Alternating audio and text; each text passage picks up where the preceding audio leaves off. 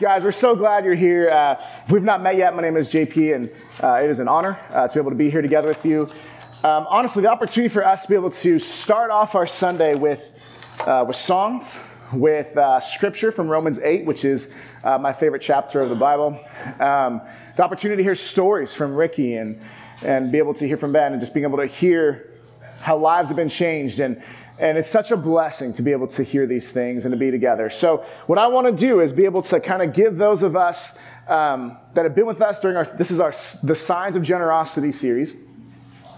And as we've been kind of going in the midst of this series, I want to kind of give us either a refresher if you've been with us this whole time, or if this is your first time here and you've not been here in a while, or haven't heard the series, I want to kind of do a recap so that we're all kind of on the same page when we start up with the message. So with that being said, we're in the Signs of Generosity series, and kind of the tagline for this is the idea of calculating the cost of trusting God with our money. What does it look like to calculate the cost of trusting God with our money? And in some senses, what does it mean to calculate the cost of not trusting God with our money and how that can impact us in a negative way? But as we've been doing that, we've been using the 5 different mathematical signs to kind of talk about the signs of generosity. And so I want to take a moment to recap. So the first one you see there is the equal sign. And so the first week, 2 weeks ago, when we opened the series, we talked about the idea that you cannot serve both money and God. They are not equals. That we can't look to money and expect that to be our treasure here on earth to provide true treasure for us up in heaven. Instead, we're supposed to store up our treasures in heaven, not here on earth where thieves can steal, where moth can destroy. But instead, this idea that we look to money, many of us, maybe not all of us, but many of us look to money as an opportunity for us to experience future security, that we put money away and we feel like as long as our bank accounts are at a safe number, that we are secure, that we have been provided for. But we recognize that we need to trust less in our bank statements and then more bank on the statement that God is faithful and will provide. So we look at the idea that maybe money can potentially help us provide for future security, but only through the poverty of Jesus Christ, who made himself poor so that we might become rich, as 2 Corinthians 8:9 says. Only through the poverty of Christ can we experience true riches, which is true eternal security in relationship with him. So money and God, you can't serve both. They are not equals. Now, last week we talked about this idea using the plus sign, that because everything is owned by God, we must add a stewardship mindset to everything loaned by God. And this idea of add, what we looked at there is this 3 things. The first step is that we need to accept responsibility. We looked at the parable of the talents and recognized that the man, the owner who represents God in this parable, he gave his wealth to the servant. So whose wealth was it? It was God's wealth. And so he gave because everything is owned by God. But then they had to accept the responsibility of what it was that they had received. The D stands for the idea that they had to demonstrate accountability. They had to go before the owner and say, this is what I've done with what you've given. For some that went really well and some that didn't. And then we look at the final D as the idea of delighting in God's reward. Recognizing that when we are able to accept the responsibility of what we've been given, when we are able to demonstrate accountability for that which we've been given, and we give it back to God, we can hear what Matthew 25:21 says when we close our eyes and we hope and we pray that we hear these words when we end our lives, and it says, well done, good and faithful servant. You have been faithful with little. I'll put you in charge of much. Come and enjoy, come and share in the master's happiness. So recognizing that in the beginning, we can't serve both God and money. They're not equals. And then, because everything has been owned by God, we must add a stewardship mindset to everything loaned by God. Now, this morning, we're going to dive into the division sign, what that looks like for us, and how God asks us to divide our money. But before we dive into that, will you join me in a word of prayer as we dive into the scriptures together? Heavenly Father, we thank you for the fact that you are here in this place, Lord. We praise you for being able to hear stories of how you worked in the lives of our middle school and high school students at Hume Lake. We praise you for all that you've done through the ministry here at the church and just the exciting season that we're in as we've been able to just continue to see you work in this church in incredible ways. A very generous church, and we're thankful for that. Lord, I pray that as we open up the scripture, that I would decrease, that you would increase, that you would speak in an incredible way, that your loving voice would speak in a way that is encouraging and convicting in some senses, but also that we would recognize that your love for us, rather, is not based on how much we give to you as a percentage, but it's based on the fact that Jesus gave his all for us. So, Lord, may we receive that gift, and may we give back out of that bounty. In Jesus' name we pray. Amen. So as we talked about, we're in this series of Signs of Generosity, we're talking about division. And so for me, I want to share, when we started the worship series, I kind of shared a little bit of my misunderstanding, my misconception with what worship was. I thought it was just those 4 or 5 songs at the beginning of a service. And as we talked about in our worship series called It Starts Here, we talked about the idea that, the call to worship isn't just lifting up our voices. It's laying down our lives. And so recognizing that it's not all about just singing, that there's more to it. But I had a misconception growing up when I started attending church. So now I want to share a little bit of my misconception of what offering and tithes were when I first became a Christian. And so when I first became a Christian, really pursuing God in my life, I was attending UC San Diego here in La Jolla, and my friends and I would drive out to the Rock Church. At the time, was meeting at Montezuma Hall at San Diego State. And so I remember there were days in which the offering basket would come, or the bucket, or the plate, whatever it may be. And as it was being passed around, I remember that there were days when I would just pull out my wallet, and I would open it up, and whatever was in there, I would give. Now, to some of you, that may sound really holy, but sometimes it was 87 cents in a paper clip. You know what I mean? Like, it wasn't like I had a lot there because it was broke college kid. But it's one of those where I would just give. And other days, it was a lot more. And other days, it hurt a little bit to give. But with that being said, you can look and say, well, that's how I give too. I just kind of give with whatever I have in the moment, in my pocket or in my wallet. And that's it. But let's be honest, we're not in a cash society in a lot of ways. And so that's a lot less likely to happen unless if, you drop in like a Starbucks gift card, which, we won't accept, but we'll accept. No, but it's one of those where we look at this idea of that's not how we could do it anymore, is be able to just give whatever it is in our heart, whatever is in our pockets at the time. And here's an example of it. My wife and I, could you imagine, I love my wife. You can imagine that because it's true. Can you imagine it? I love my wife, and it's one of those things where if I were to only give her a gift out of whatever was just in my pocket at the time without any intentionality or thought, would that show honor and love to her? If I were to show up on our anniversary like, babe, happy anniversary, I wrote you a Post-it, and I put it there, and I love you, because that was what was convenient or easy for me, would that illustrate the love I have for my wife? No, likely not, right? And she would let me know, rightfully so. But let me contrast that for a second. So think about that. The one that we love most, the people that we love most, if we were to give them a gift, and if it was something that was not well thought out, is that something that really shows love to them? Because the contrast of that is, I remember for Valentine's Day several years ago, I ended up trying to surprise her. And so I said, hey, we're going to be gone for a couple nights. I just want you to be able to, pack your bags. You'll need a nice outfit, but besides that, we're going to go on a trip. And so we left LA County, started going north on the 15. And then once you hit Barstow, it's really hard to convince her that we're not going to Las Vegas. It's like, oh, look, we're just going to possibly go to the baker. It has the world's largest thermometer. Did you know? And it's like, there's not a lot of surprise there, but still, we ended up going there. She didn't know what we were going to do. We ended up staying at the Venetian.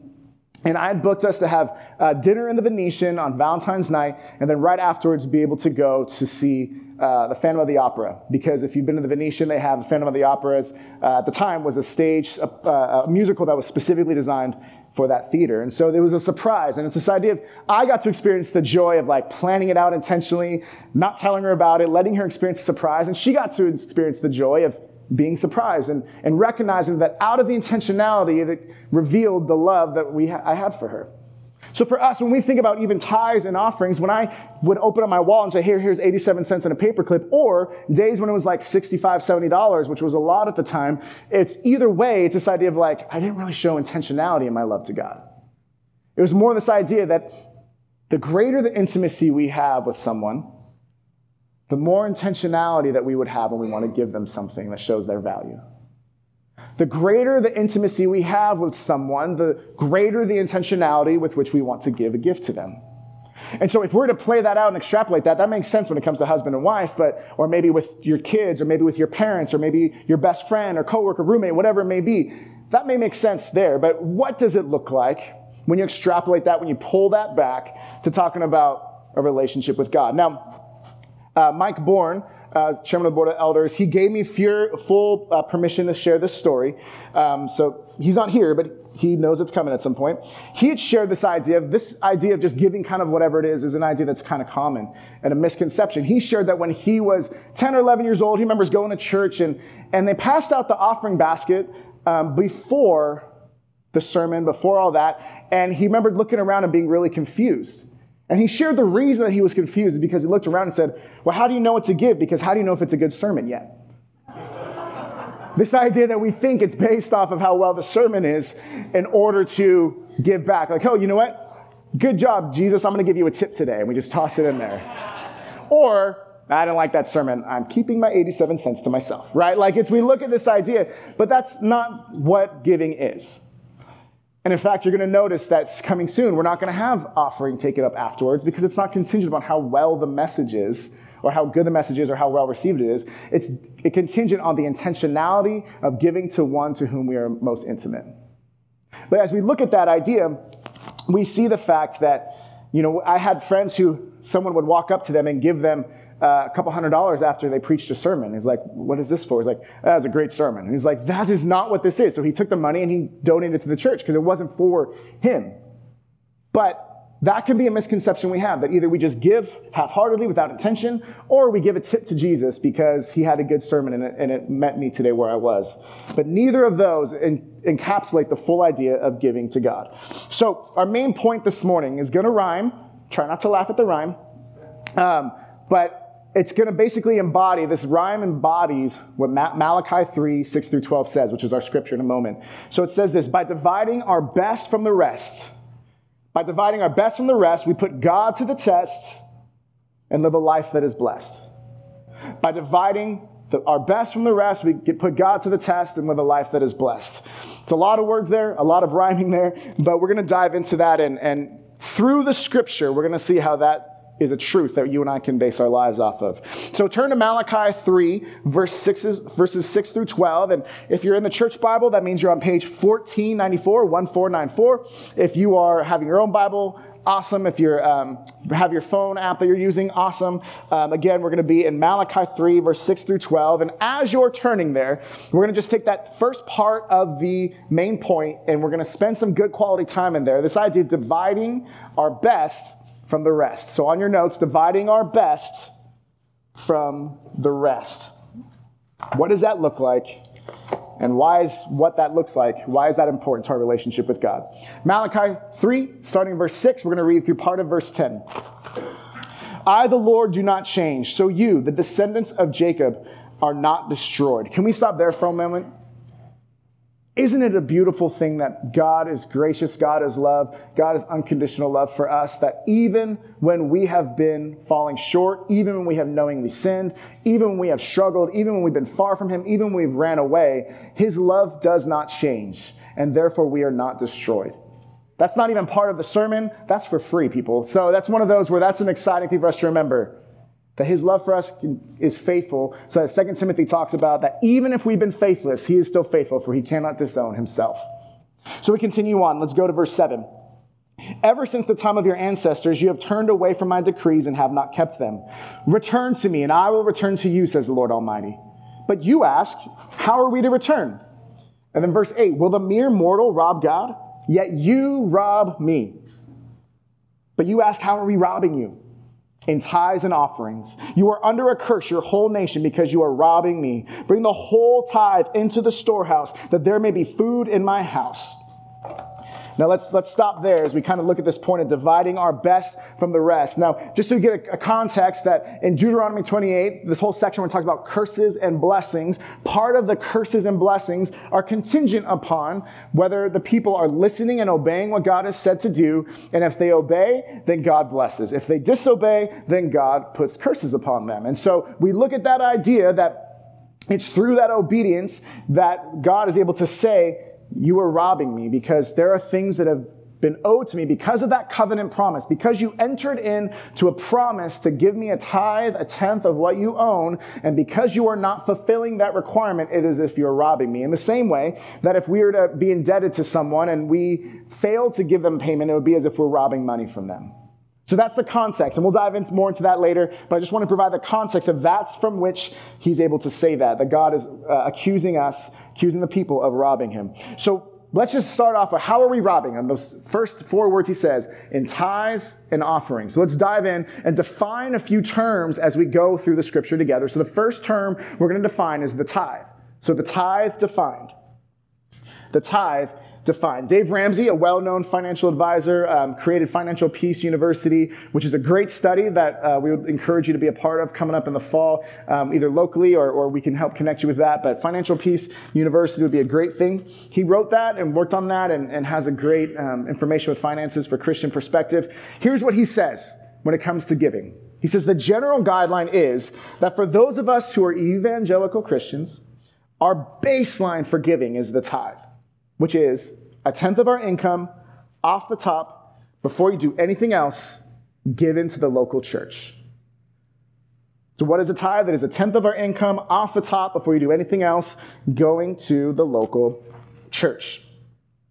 And so we'll dive and we'll unpack those a little bit in a moment, but as you just kind of let that kind of rattle around in your brain a little bit, and as we talk through that, where this comes from of the off the top before you do anything else harkens back to the idea of our first fruits. The idea of giving God the first, the best of what we own, of what we have. So we see this in Proverbs 3, 9 through 10. It says, honor the Lord with your wealth, with the first fruits of all your crops. Then your barns will be filled to overflowing, and your vats will brim over with new wine. He's saying, honor God with your wealth. How? By giving of the first. So when we're talking about dividing the best from the rest, by putting God to the test and living a life that is blessed, when we divide the best, it means giving him our first, giving him that which is most valuable, giving it to him right away as a sign of our trust that he will give us what we need and provide.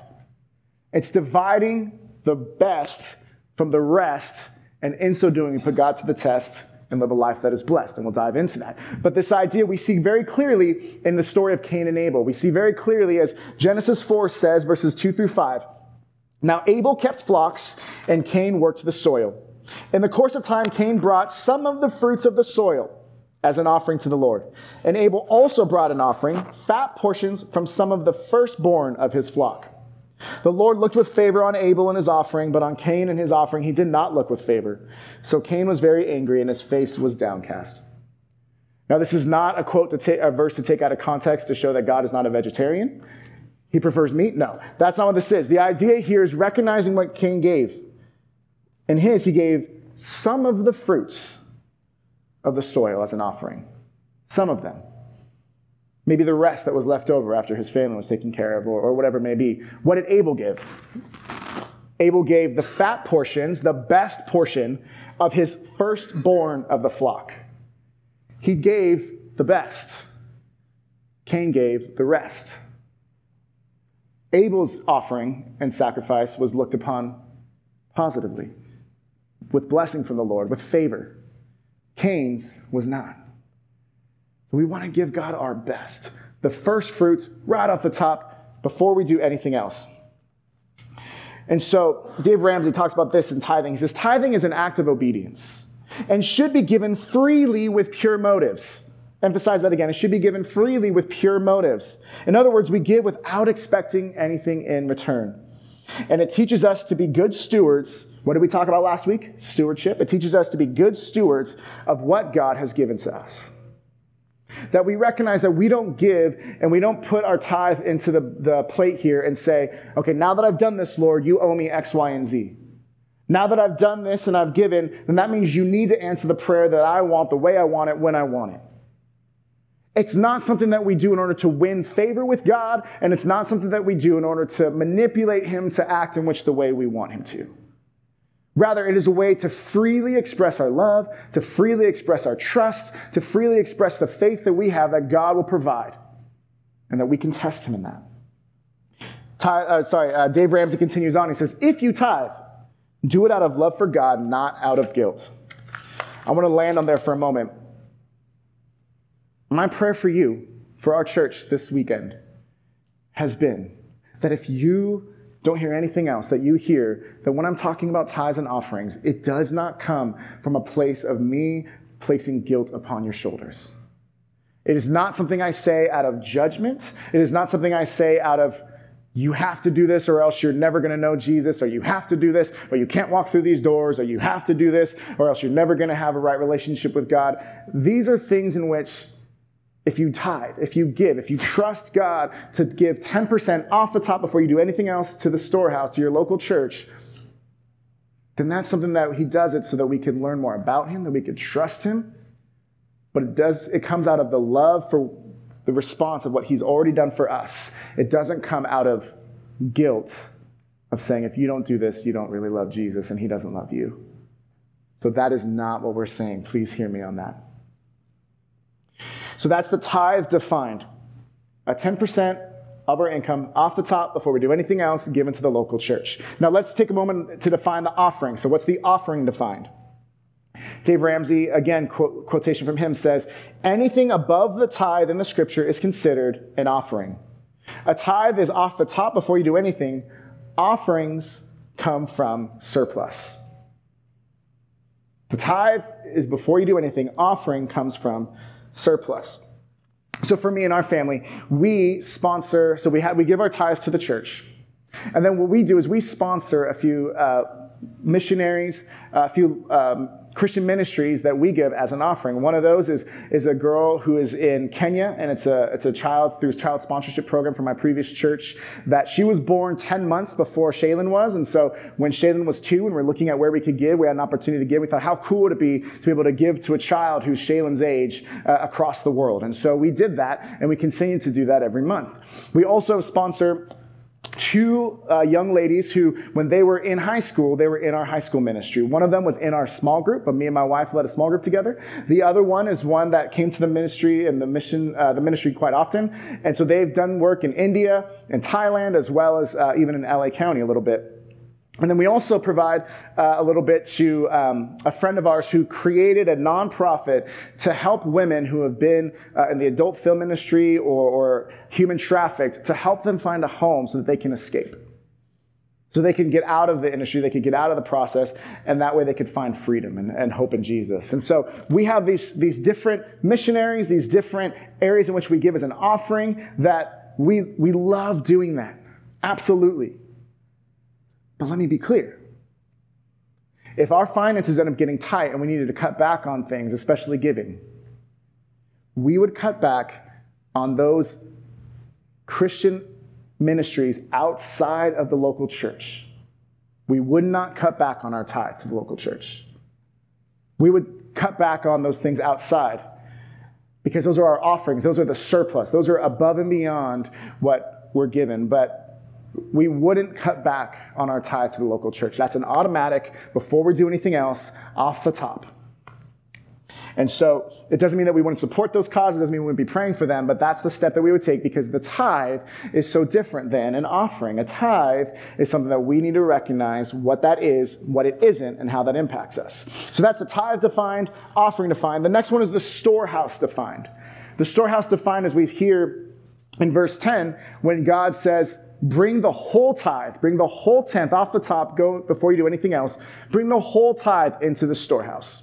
So we should define what the storehouse is so that there's clarity upon which we're supposed to be giving. So the storehouse was the equivalent of the church. What it was the place in which, when the temple sacrifices had to be made, people would bring the tenth of their stuff and then put it into the storehouse so that when the time of sacrifice would come, whether it's a grain offering, whether it's providing for the widows or the orphans, whether it's providing for the Levites or the priests who weren't getting sufficient job anywhere else, they served by serving the local church, or in this case, serving the temple.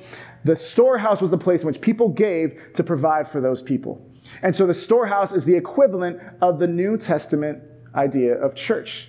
And we'll dive into another time, not today, because restraints of time, that, are we still called a tithe when it comes to the church? And the New Testament, are we still supposed to give 10%? And, we're not restricted to the Old Testament, are we? And to that, all I would say is the idea of, no, we're not restricted to the 10% of the Old Testament. But what I will say is that in the Old Testament, they only knew a portion of the love that God had for us because Jesus had not been sent down yet in order to die for our sins. And he didn't give a tithe of his life as a sacrifice. He gave everything. So as Timothy Keller would put, would we be more likely to give the same amount as people who didn't truly know how much God loved them?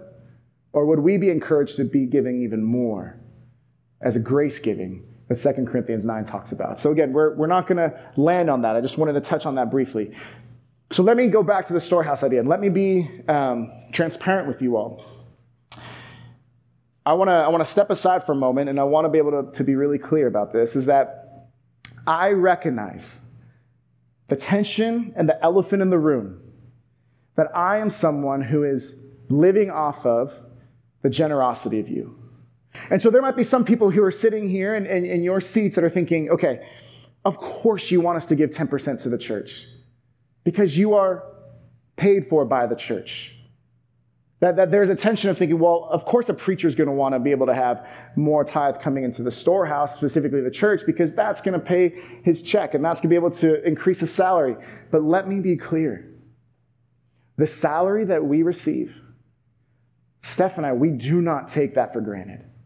We do not take for granted that we live off of the generosity of you, that we live off of the widowed mites. We live off of the tithes and the offerings, the giving of the people of this church. And that is a weight that we don't take lightly, that we don't spend frivolously because we recognize that someone is giving sacrificially in this congregation so that we may be able to put a roof over our heads or clothes or put our daughter through school, whatever that may be. So yes, there could be a tension there of thinking, well, of course the preacher's going to want that. My job isn't to do anything to fill up my coffers. My job is for us to have God's word fill up our hearts. And our goal is not for the church to make more money. Our goal is to utilize money in order for the church to have a greater impact in this world. And so please hear me in that. We don't take that same trip up to Las Vegas and think, hey, the church gave their tithes and offerings. Let's just put it all on black and see how it goes. We don't take this lightly. And we are thankful for your generosity, for your giving, so that we can have the opportunity to do this and be a part of God's kingdom here. So please hear me in that. It's not something we take lightly. And even as Numbers 18 talks about that, the Levites, the priests at the time, were said, when you receive, God spoke to them, when you receive from the Israelites the tithe I give you as your inheritance, you must present a tithe of that tithe as the Lord's offering. So even when we receive the tithe, the money from your giving, we still tithe off of that and give to the local church. We give to Pomerano Christian Church. And so, again, we are in the same boat. We are not less than. We are not more than. We are in the same boat as you, but we don't take that giving lightly. So thank you for allowing us to be able to do what God has called us to do. Now, in our life, and me and Steph, we always have given 10% to God's kingdom, but since our marriage. But we did not always give a full tithe.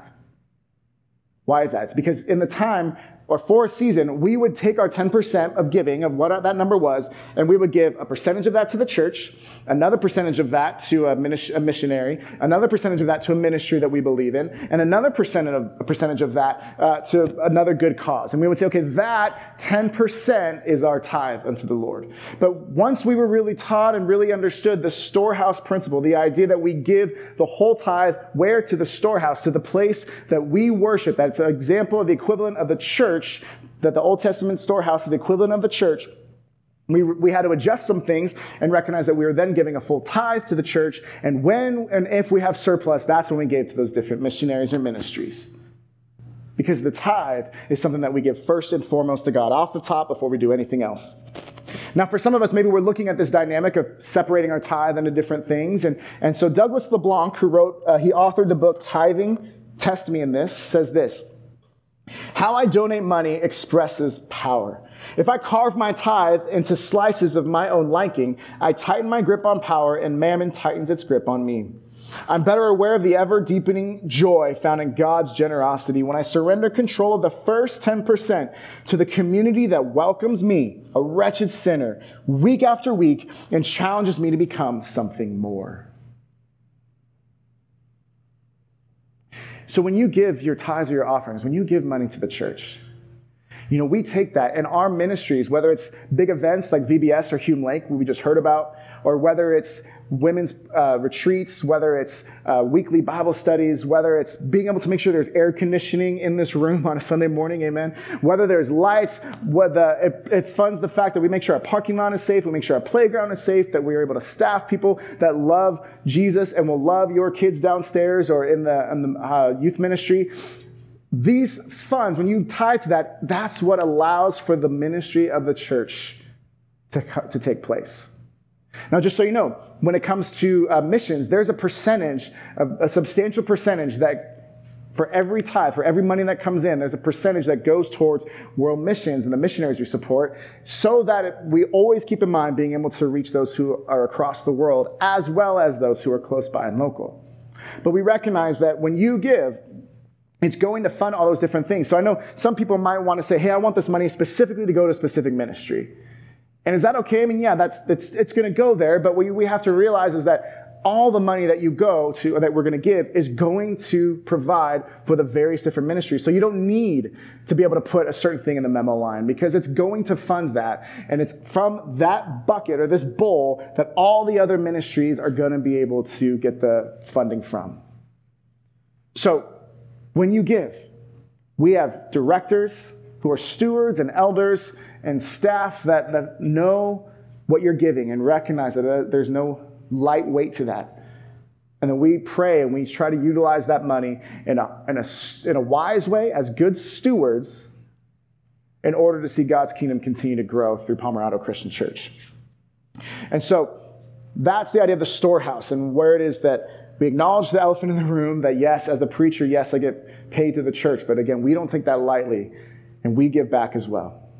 Last part here of the definitions is the rest defined. So we've looked at the tithe defined, offering defined, storehouse defined, and now the rest defined. And this, I just want to give you an idea about this. If I were to give each and every one of you $1 million every year for the rest of your life, which I won't, but if I were to, is there any, and I asked you that the only requirement for that was that you would give me a gift back once a year. Or you'd buy me something of that. Is there any amount of that $1 million that would seem unfair for me to ask for? Because you got to remember, if I give you $1 million and I ask for something that's $250,000, that means you still get $750,000 that you wouldn't have received anyways. If I were giving you $1 million and I asked for $500,000, that's still $500,000 that you wouldn't have received anyways. If I was to say, hey, I want 90% of that, I want $900,000 of that back every single year, and you still had $100,000, that's still $100,000 you wouldn't have had anyways.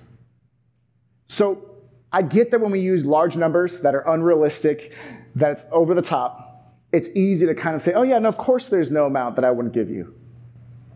But when we come to the nitty-gritty of looking at our finances, at our actual income, at what God has given us to make and to live off of, it's so much harder to say, well, God, you gave me everything. Why? Because everything is owned by God, right? So we need to add a stewardship mindset to everything loaned by God. So out of everything you've given me, he doesn't ask for 25%. He doesn't ask for 50%. He doesn't even ask for 90%. What does he ask for? 10%. He says, out of everything you've given me, or I've given you, give 10% back to your church. Give 10% back. And you can live off of the rest. He graciously gives us 90% to live off of. And if we were to use $1 million a year and say, give him $900,000, okay, I'll do that. I'll take that deal. So how does that equate, or how does that mix with what we're experiencing with our actual income nowadays? And so many Christian advisors will encourage you to give your 10%, save 10%, and then live off of 80. So if you want to use that analogy or that breakdown as well to divide your money that way, and you want to divide the best for God, and then out of the rest, you use some for later and the majority for now, you could do that. But the crux of the issue is that we're dividing our best. The first fruits, the best of the fat portions of that which we've been given from off the top, before anything else, we're giving 10% of that to the church as a sign of trusting God in that process. So then we look at this, and I'm going to say a phrase that 99.9% of the time you would never want to say, but we're going to say it today. Put God to the test. When Jesus is talking to Satan and he says, why don't you jump off this cliff and he'll rescue you lest you dash your foot against a stone, which is from Psalm 91. Jesus says, do not put the Lord your God to the test, right? But the one time in Scripture when God says, test me in this, it's in our tithes and offerings. It's in exactly the situation which we are talking about this morning. So verse 10 and 11. Test me in this, says the Lord Almighty, and see if I will not throw open the floodgates of heaven and pour out so much blessing that there will not be room enough to store it. I will prevent pests from devouring your crops, and the vines in your fields will not drop their fruit before it is ripe, says the Lord Almighty. This is the one time where he says, put me to the test.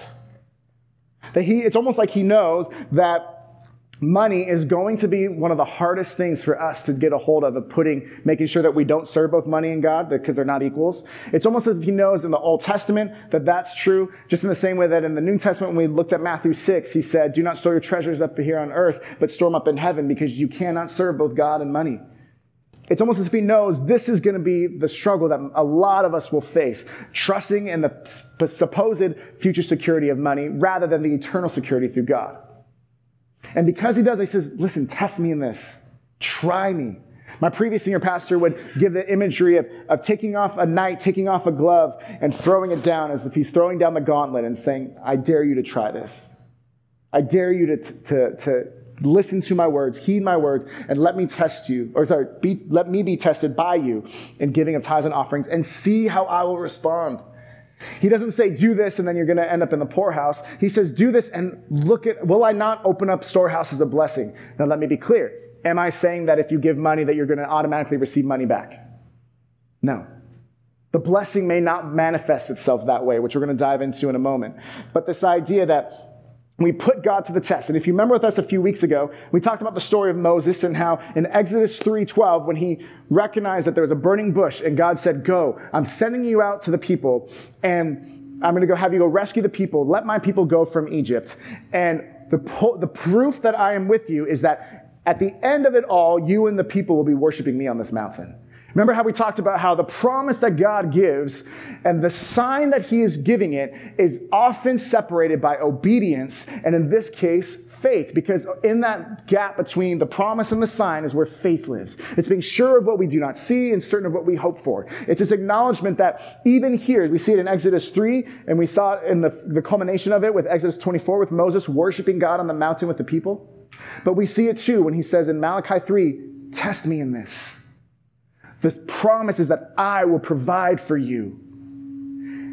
There's obedience that comes next, and then the sign is, at the end of it all, you'll be able to see that I provided for you. That's uncomfortable because it means that we have to have faith. But that's what faith is. It's the gap between the promise and the sign, embodied by obedience. And so, we look at this idea that put God to the test, and the last point here is, then you will live a life that is blessed. What does a life that is blessed look like? Malachi 3:12 says, then all the nations will call you blessed, for yours will be a delightful land, says the Lord Almighty. I want you just to take a moment and think about who are some of the people that are so delightful in your life. And maybe for some of you, it's a child who just has that childlike faith, right? Who doesn't worry about all the details. Maybe for some of you, it's someone who's experienced great tragedy. But through that great tragedy, they found the faith to lean into God. And so then through great tragedy on the other end of that, smaller things don't affect them as much. And they have a faith and a trust and a hope that is greater than many of us could even imagine. So when I say you're going to have a blessed life, that does not mean that you give and then you're going to automatically have money overflowing in your bank account. In fact, Ken Shigematsu says it this way. This means that as pilgrims of Christ, if we give generously to God, he may choose to bless us materially, but he may also choose to bless us spiritually instead by giving us a deeper trust in him, a greater sense of contentment, a growing peace while experiencing painful loss, or a unique opportunity to make a spiritual difference in someone's life. And when we trust God, it's not that it's going to be easy, because faith isn't easy, and a walk with God isn't easy. But he says, test me in this, because if you would just trust the promise I'm giving you now, and you would trust me with your obedience, and then experience the sign, you'll be able to live a life that is blessed. And as Genesis 12 talks about with the promise and the covenant to Abram, then later Abraham, it's this idea that we have been blessed, that Abraham was blessed, but not so that he could keep it to himself. He was blessed to be a blessing to others. That we have been blessed, that we can live a blessed life, not because we want to keep all the money for ourselves in bigger barns, because Luke 12 shows us that that's not how to do things, but instead, if we have surplus, we can bless other people through an offering. If we have more and we give and tithe an offering, how much more can we as a church do to continue to see lives being changed here in San Diego County? That if we were to live a life that recognized that we fully trust God, people would look and say, okay, there's something different about them. They're blessed in a way that I cannot understand, so I want to find out more about that. And then we would be a city on a hill that cannot be hidden, and that people would see the good deeds that our church does and not give our church glory, but they would give God, our Heavenly Father, glory instead. So let me turn a corner here and get close to the end. We look at this idea from verse 10 from Malachi 3, test me in this. Test me in this. Now, this test is not about health and wealth. It's about trust and obedience. And remember, we talked about how the greater the intimacy, the greater the intentionality. So this church is very generous. And when there's a need, people respond in awesome ways. And that's amazing. And that's to be commended. But it also means that how could we potentially be more intentional with giving so that recognize that there's always going to be the need to have lights on and air conditioning on. There's always going to be a need to have different studies or to have camps coming or VBS. There's always a need for people to find out about Jesus because that's the greatest need that the world has ever faced. The need to know who Jesus is and the life that he has for them through recognizing that we're sinners and that we need to be saved by grace through faith. There's always a need. And so we recognize that here's an encouragement for how we can go through this. Now, some of you, I recognize you're in between jobs or you're really having a hard time figuring out, how am I going to tithe? I mean, I barely have enough money to, make ends meet at this point. And I completely can imagine what that's like. I can fathom that. But it's one of those things where we still can give God a tenth of what we do have. Because remember, when we calculate the trust of trusting God with our money, it's almost more important that we calculate the trust of not trusting God with our money. And what would it look like if we try to hold on to every penny when God has more in store for us? But we look at this idea that maybe for you, you're looking at the first thing we do is look at whatever amount of money that you make. Whether it's through a job or whether it's your parents, whether it's just whatever money you make. What does a tithe look like? What does a tenth of that look like? And then looking at the budget at the end of the month is coming. What does it look like? And where are the areas in which I need to adjust in order to get that tithe amount and ability to have that 10% given to God off the top before anything else? That means cutting some things back. It may mean that we make adjustments. For some of you say, I can't do that because I'm in debt right now and I don't know how to pay all that back. Specifically talking about debt is where we're going to go next week, this idea of subtracting debt from our lives. So we're going to address that specifically next week. But what we want to do is, maybe if you can't get to a tithe right away, but maybe what you do is you've not given it all with intentionality, and so we ask that you give 1% intentionality. Just start giving. Just take that first step. Maybe for some of you, you give a good amount, but it's, maybe it's 4%. And you say, okay, then I'm going to give 5%. I'm going to start growing slowly until we reach a tithe. Now, if you only give 10%, does that mean that God doesn't love you if you don't? No. God loves you. And his love for you is not contingent on how much money we give. It's the fact that his son gave it all for us. And so it's not about that, but it's about this idea of going step by step, evaluating the finances and saying, how can I give a tenth to the church? And then when I start living that life of obedience and faith, and on the other side of it, then I'll be able to give offerings above and beyond to God's kingdom. So I want to close with this illustration that Shaylin, before at a previous house, we had a stairwell. It was a 2-story building, and we had about 5 stairs this way, and then it turned, and then you went up that way. So you can kind of picture how there's like a little bit, then a platform, and it goes up. So a couple of years ago, when we had the house, she would want to do this thing where she would want me to catch her. Right? Like she would want to jump and then I would catch her. And so it's very fun for her. So she gets on the 3rd stair, and at that point she could just kind of like lean forward and I just catch her, right? Like she doesn't need to jump in the air.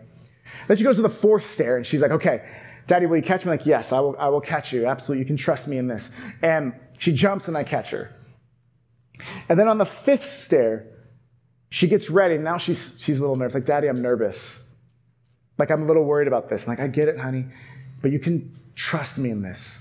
Because think about me from this perspective. There is nothing in that moment in my life more important than catching my girl. It's not like I'm going to be able to say the fist. I'm like, okay, honey, test me in this. I'm ready. She jumps like, oh, I forgot to send an email earlier today. I just got to make sure I go send that out and let her fall. Or it's not going to be something where it's like, Oh, you know what? I forgot to add something to my grocery list. Or, oh, there's someone I need to call. In that moment, when my daughter is stepping on the 5th stair and she's trying to exhibit faith, and I say, trust me in this, or in this context, test me in this, there is nothing more important in my life than catching my girl.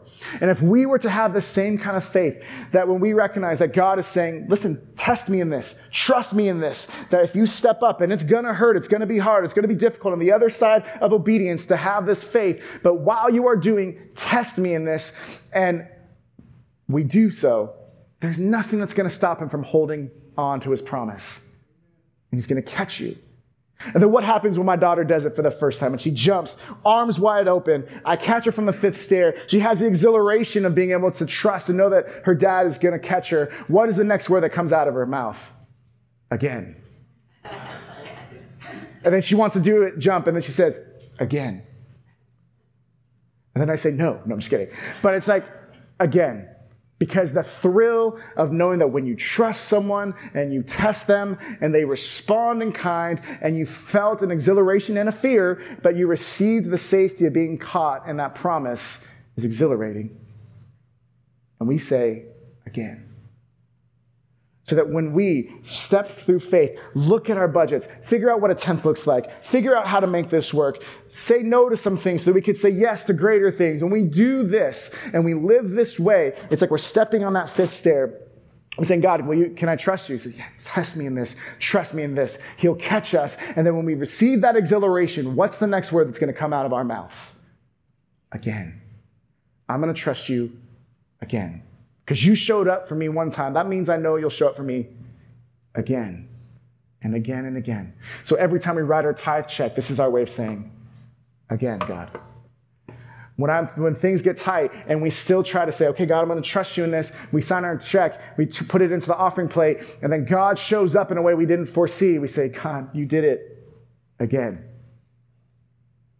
For us as a church, if we all lived this way, if we all lived with this kind of trust of the 5-stair faith that says, God says, test me in this, and we jumped, we wouldn't be filling the coffers of our church. We wouldn't just be making sure a bank account is bigger at the church. We would be banking on the statement that God is going to change lives in this area and beyond. That we would not just do it to fill up our coffers, but that so that we could be a church and continue to be a church that through generosity, through service, through the love of God, through preaching his word, through worshiping him, that people who are far from him would come into right relationship with him and that lives would be changed so that you're not doing this so that the preacher can have more money and have a better life according to finances. We're doing this so that people can have eternal life and their lives will be changed forever and ever. We give that 5-star faith where we step at the end, 5-stair faith.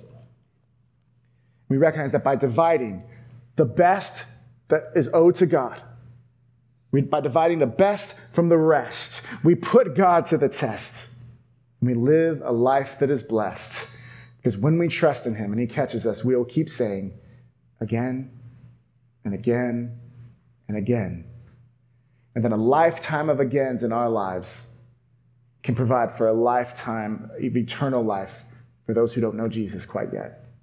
Because he can use our church continually to bring those far from God near to God. He can use us continually to be generous and to serve our community. He can use us continually so that people who are within this area would know who Jesus is. Because God's people at Palmer Auto Christian Church, though there was fear when it came to testing him in this, stood at the end of the stairs, jumped, were caught, and said, again. Father, we thank you so much for this morning. God, I pray that this message was received not with guilt, but with hope, with love, with encouragement, with recognize that you've given so much already that some of us, maybe we stopped listening 20 minutes ago because we're just thinking, how can this happen? But Lord, I pray that you would make a way, that you would make a way when there was no way that we could foresee. That you who divided the Red Sea so that your people could walk across, you could divide our finances in a way that gives us clarity of how to move forward in obedience to you and trust in you. Lord, I pray that you just work in an incredible way and encourage us to trust you with that 5-stair faith of recognizing that by dividing the best from the rest, we put you to the test and live a life that is blessed by you. In Jesus' name we pray. Amen.